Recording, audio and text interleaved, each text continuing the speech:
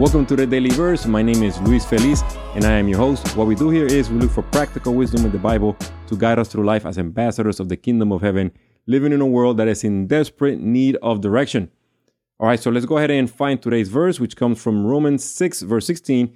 And by now, you probably know that I'm not sharing a devotional. I'm only sharing the verse, so that way we can take some time to meditate on the Word of God and allow the Holy Spirit to truly move us and reveal something to us, to teach us something that only we can learn on our own as we meditate and commune with God on a personal basis.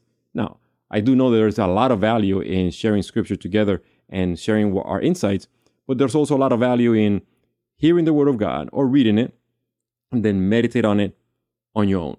And that's the goal of these last few episodes, okay? So again, let's go to Romans 6, verse 16, where it says, "Don't you realize that you become the slave of whatever you choose to obey?" Woo! Paul, preach, brother. Listen, what comes up for you as you realize that you become a slave of whatever you choose to obey? Now, I'm going to pray that right now, as we exit this podcast, this episode, that we are able to focus on these words, to allow the Holy Spirit to truly reveal something very personal for us. That realizing that we become the slave of whatever you choose to obey is a powerful lesson and a good question to ask.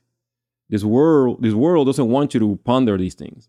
No, this world only wants you to worry about satisfying every pleasure, or not every pleasure, to satisfy any desire, any thought, any idea, satisfy that, do that. But God, through His Word, He wants us to ponder these questions, to think about these things. Don't you realize that you become the slave of whatever you choose to obey?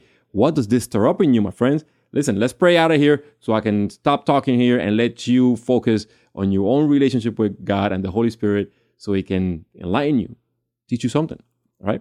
Teach me something. But by the way, I already wrote a journal or a devotional entry for this, but I'm sharing it first with you so that way you can do the same thing. Perhaps journal, write about it, share it with somebody else. All right, I'm done talking. Here we go. So dear Heavenly Father, thank you so much for this opportunity to share your powerful, transformative word, God. I pray that the people that are listening to these words, that they are moved by the Holy Spirit to reflect on these words, and that something new, something fresh comes alive in them that draws them closer to you. That realizing that, becoming a slave is not what you made us, God. You did not make us to become slaves. So God, I pray that you remove any distractions that may keep them from understanding your words or drawing closer to you and to living the path you want them to walk, God. God, I pray that you also remove any obstacles, any distractions from my own life so that way I can continue to do the work that you have called me to perform, God. And I pray that in the mighty name of Jesus, amen. All right, that's it, my friends. If you found this valuable, please consider sharing it with a friend, and I will see you in the next episode. God bless you. Bye.